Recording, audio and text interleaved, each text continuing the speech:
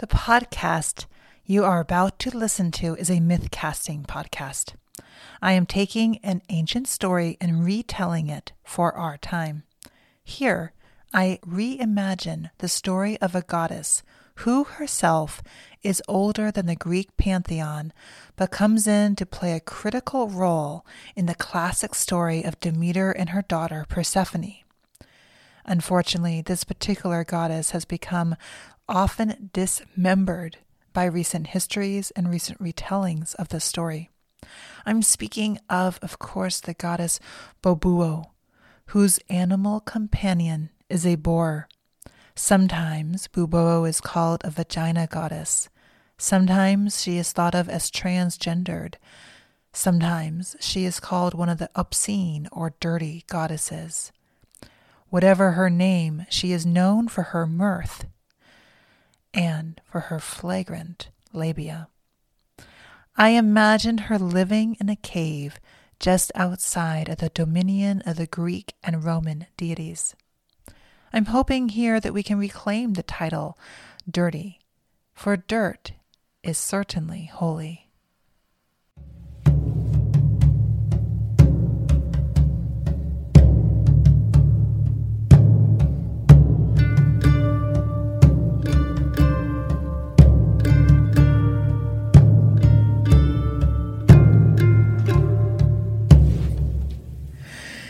On that fateful day, so long ago it was almost yesterday, the goddess Buobo was preparing for her daily bath in the hot spring in the inner reaches of her cave when she noticed a trembling and unusual vibration in the waters of her spring.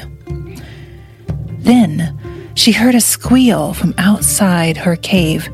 Her boar only squealed like that when something strange was occurring. She put down her pomegranate, which she enjoyed eating while bathing, and walked outside, putting her hand against the firm bark of one of the two cedar trees on either side of the mouth of her cave, in which their long, rambly, intertwining branches of the cedar trees the birds would frequently come to perch and share with Buobo their sideways stories of the world. This day, in the late afternoon, her boar was looking off towards the south, where the sun was low in the sky, casting long shadows across the green valley below her. Buobo did not have particularly good eyesight, and the shadows didn't help her see any better. But she did have excellent sense of smell and touch. So she squatted close to the earth so that the lips of her labia were touching the soil, and she inhaled. And as she did so, she could smell and sense the sweet, moist dirt and the underground fungi whose networks caressed the roots of the cedar trees. Many years passed when Buobo was still bleeding. She had nourished those fungi networks with her own moonblood. She had not bled since Zeus took over the pantheon up in the sky, and her own grandmother fled to a cave in the bottom of the ocean guarded by octopi and eel, where she continued to cultivate the mysteries of the deep sea darkness. Even so, the fungi remembered Buobo. They whispered to her of the stirrings of their underworld home, where they enjoy the sweet nutrients from that mysterious grove of pomegranate trees that Buobo's sister Hecate and her mother had supported in the time before the time of Zeus, when goddesses nurtured forests more than farms. Hades, the fungi whispered. Well, they did not whisper with words so much as a pattern of spores.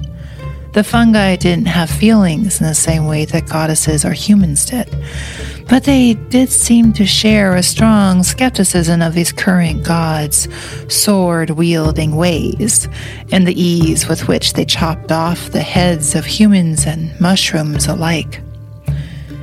Hades was not, from the fungi's perspective, all that different from Zeus.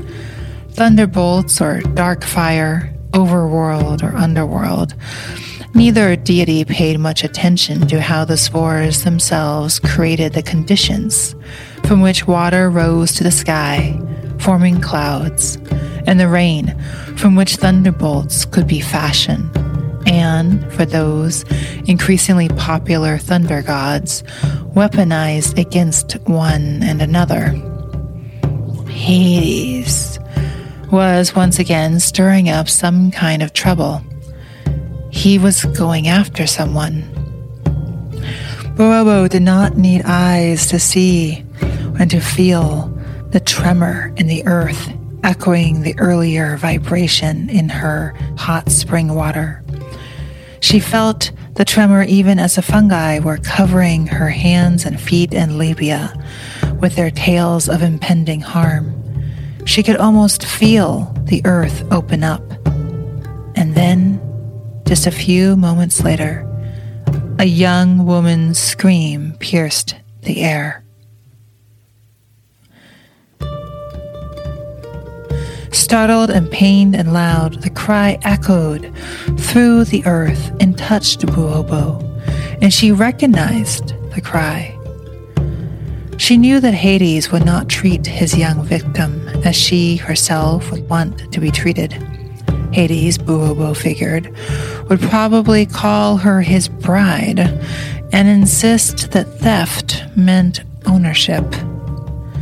Boobo stayed squatting for a while, quiet, listening to the disgruntled murmurings of the spore gods, whose careful network had been ruptured and upheaved by the current god of the underworld, and his horses, which were the shape and color of ghost, as they came out of the earth and sucked the young maiden into the gaping hole.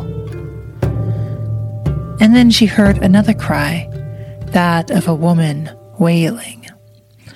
Bor reacted even more strongly to this noise and began squealing loudly, disturbed as he was by the cry. He shook his thick head and buried his tusks into the soft earth, which was already beginning to grow cold. "Ah," Boobo muttered to Bor. There was only one being who could make the earth and all of her creatures so shudder and grow cold. Demeter. Beautiful, strong, voluptuous Demeter, who sang songs so sweetly to the wheat and the barley that they grew thick and plump with seeds. Boobo had always liked Demeter, and anyone could see that Demeter adored Persephone, her heart child, her daughter. It must be that Hades snatched Persephone. The fungi rippled again beneath her. Demeter searches. Less of an image or a set of words than a sense of motion. Stones being unturned, disturbing lichen, moss on trees leaned upon by Demeter's hands and vibrating from her wails. Dewdrops trampled upon as the goddess ran through the thick undergrowth of the forest. The heaviness upon the ground as the wheat crops began to fall. Boobo shivered. The cold wind was now blowing through the valley. Whoosh! She comes this way, the fungi murmured. It seemed she was still far away, but she would come. She would come to the waters here, and she would need something. In the meantime, Boobo thought as she shivered again, bare feet, turning her towards her home, it was time for Boobo to take her bath. And so she returned to her warm cave, walking beside the ever-flowing stream, to the stream's source, that gurgling hot spring surrounded by the softest of mosses, into which she lowered herself, her great big belly and sometimes that great big curve of her thighs gently protruding out of the bubbling water, and she ate some pomegranate seeds. She wondered if Persephone would find the beautiful sacred grove that lie deep within the underworld.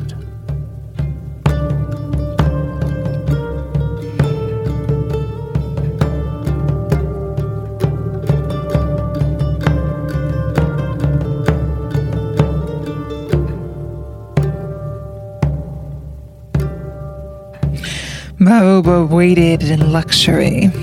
There was no reason to do otherwise. Demeter, as a Mother Earth goddess, would no doubt make it to her.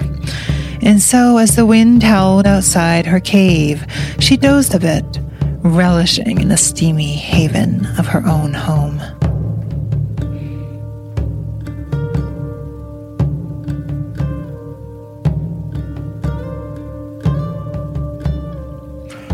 When the water in the stream in her cave rippled again in a most unusual way, and when the fire against the wall in the back of the cave left up far higher than normal, and when a stiff wind found its way into her cave, Baubo knew it was time to go and find Demeter.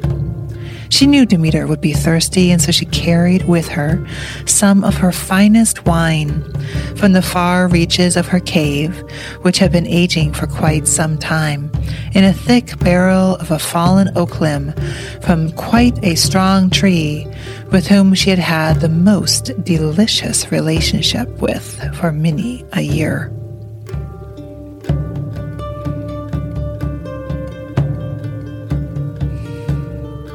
Now, there are those who would say that Baubo had become a servant of one of the great houses in the area, and that Demeter had met her at that great house. I assure you that was not true, for she could never be the servant of any house.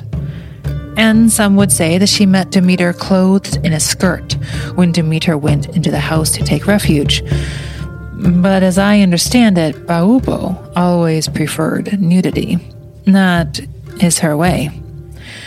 On that particular day, many weeks after the sun was lowest in the sky, and the cry had pierced the sky and the earth and the fires and the waters, it was quite cold, as earth mourned for her daughter. And so Baubo had wrapped herself in the softest of buckskins before venturing out of her cave, and whence she climbed on to her boar, and her boar galloped off into the woods.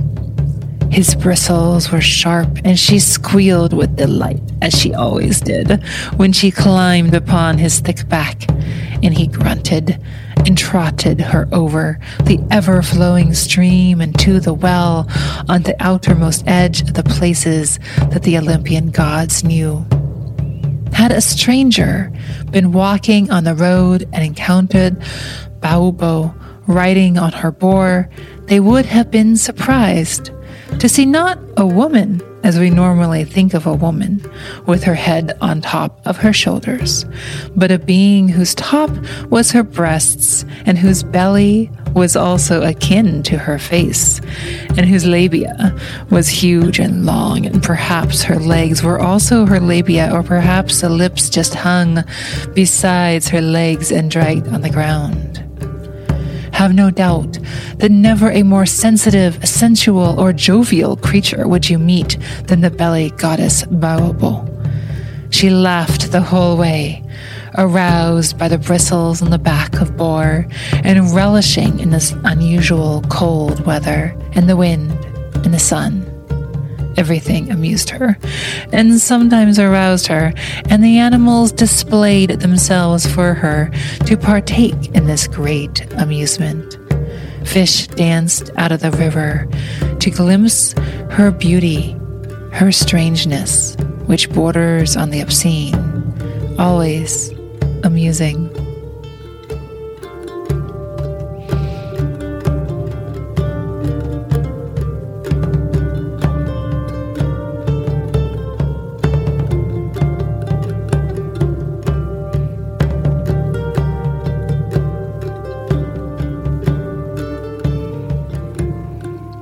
Baobo found Demeter leaning by the well. Oh, Demeter. Her long hair was limp and snarled and filled with thorns and bits of leaves. Her eyes dark, her skin thin, burned by wind and cold. Her face drawn inward like a shriveled apple. She had barely eaten anything for all of these long weeks. She hardly even recognized that Baobo was there. My dear, murmured Baobo, coming up to the taller woman and offering her a glass of wine and some walnuts. Demeter was in no mood for food or drink, for she could only see grief and despair, and the pain of anxiety made her nauseous. All she wanted, all she could think, was to see her daughter again. She turned away from Baobo. Baobo felt put out. She would have none of this. And so she took off her cloak, even though it was cold, and looked straight at Demeter and told her a very naughty joke.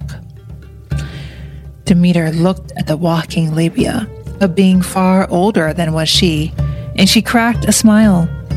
And then she began to chuckle. Now I, for all that I know, much as the narrator of this story, do not know what exactly the joke was that the two deities shared. Some say it was what revealed beneath the clothing. Some say it was the kind of joke that women tell one another about men, and especially about men's genitalia.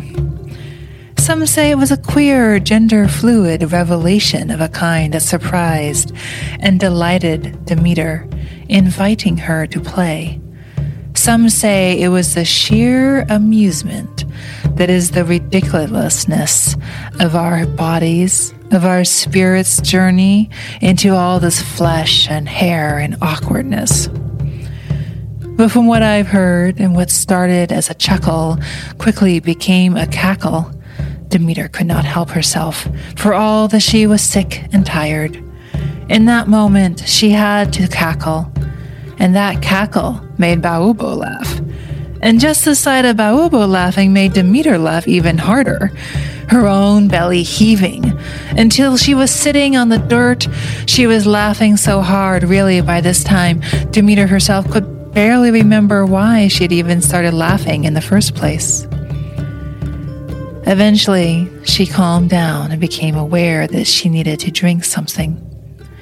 And so she took the wine that Baobo offered, calling Baobo Ob, meaning priestess. Later, scholars would refer to Baobo, the belly goddess, as the goddess of the Obscene. And so Demeter gained the willingness to care for herself again, and the two deities drank some wine and ate some nuts, and sat in the dirt besides the well that was fed by the stream that went all the way back to Baobo's cave.